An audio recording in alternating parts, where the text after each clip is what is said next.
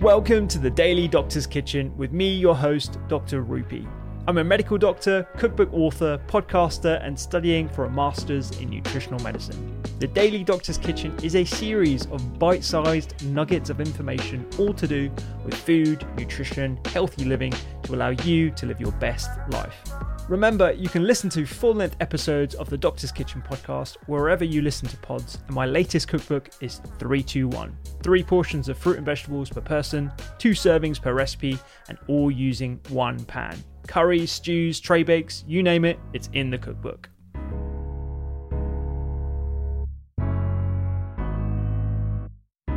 My biggest challenge being vegan was just like the amount it would irritate my mum when I'd go for dinner. Right. And that was basically almost made me give up just on the basis of I can't be bothered to deal with this chat with my mum ever again.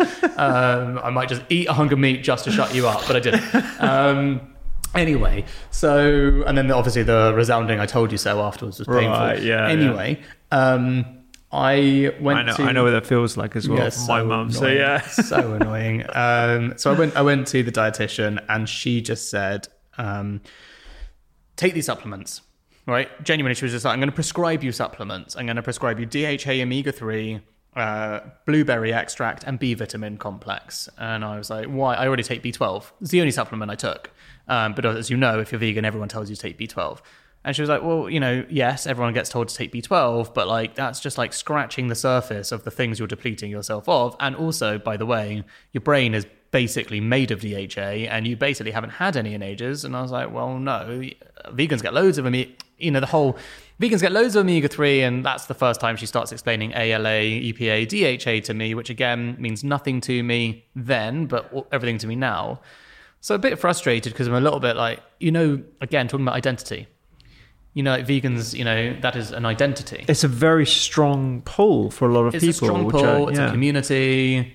I entered it from the angle of, and this is, I think, super interesting about veganism. Veganism is like, a lot of people choose it for political reasons, environmental reasons. That's why I picked it. Not nutritional reasons. I never said, no one ever told me that being vegan was healthy for me or was better for my health. So the lens I became a vegan at was environmental. I want to be a better person. I care about these things. It's millennial stuff. So I did that. And then the rabbit hole, the funnel you go in is like, these are all of the nutritional benefits and advantages, because now I'm just viewing things from the vegan world and that funnel down into these are all the reasons why being vegan is healthier for you. And like everything in the world, as I've learned, some might be true, some might not be true. Literally apply that thinking to anything and everything ever. There is no absolute truth in everything. If there was, we would really know what is best for us, full stop. So, but quite far down the rabbit hole, enjoying the lifestyle. And she was just like, if you think you get so much omega-3, why don't you tell me what you eat every day? And I just gave her like my usual, some falafels and some hummus and some tofu, loads of vegetables and stuff. And she's like, right. And where's that big plate of algae that you've been eating then? I'm like, well, I don't. And she's like, right, so you don't sit around eating seaweed all day. And I was like, no. But I had some flax seeds in my breakfast. And she was like, oh. So I want to meet this dietitian. I was just NHS dietitian. She was really, her name's Chloe. She was not very nice, but she was extremely sarcastic and exasperated with me. So I was sitting there a little bit offended, obviously, but also desperate. Right, I have not slept in so long. And I'm super anxious as well, because like I always just think I'm not going to get sick. It was all in your mind the whole time, just like a bit of a shell. She was just like, listen, just take these supplements. I'm going to prescribe them to you. You can't go to Boots or Holland & Barrett or any of the like high street places because they don't really give you what you need. You need high quality scientific dosages of these things. So don't skimp. This is exactly what you get. And you basically have to go to Whole Foods or Planet Organic to get it. Like you have to go somewhere like that or, fancy. Yeah. It's like, okay.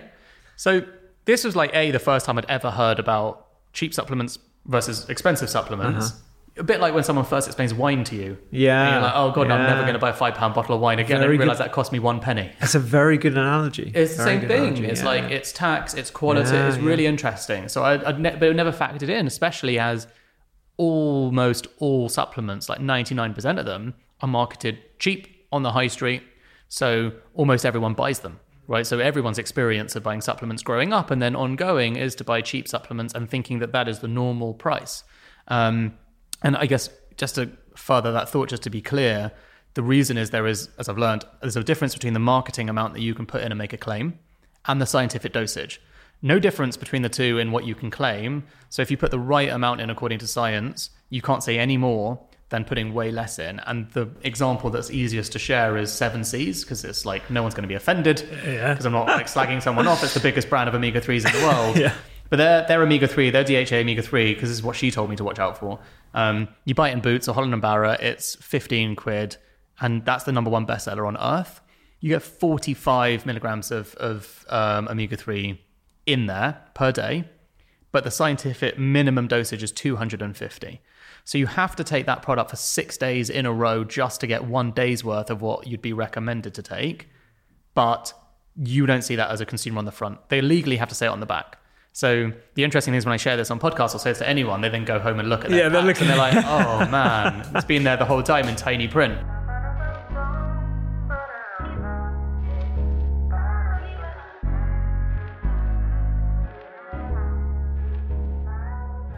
I hope you enjoyed today's Daily Doctor's Kitchen. The Doctor's Kitchen podcast is where I discuss multiple topics around nutrition, medicine, and well-being with experts and researchers from around the globe, so do go check it out. And my latest cookbook is 321, 3 portions of fruit and veg per person, 2 servings per recipe, and all using 1 pan. Find me on social media at doctors_kitchen and sign up for recipes every week at thedoctorskitchen.com. I'm Dr. Rupi. Have a beautiful day.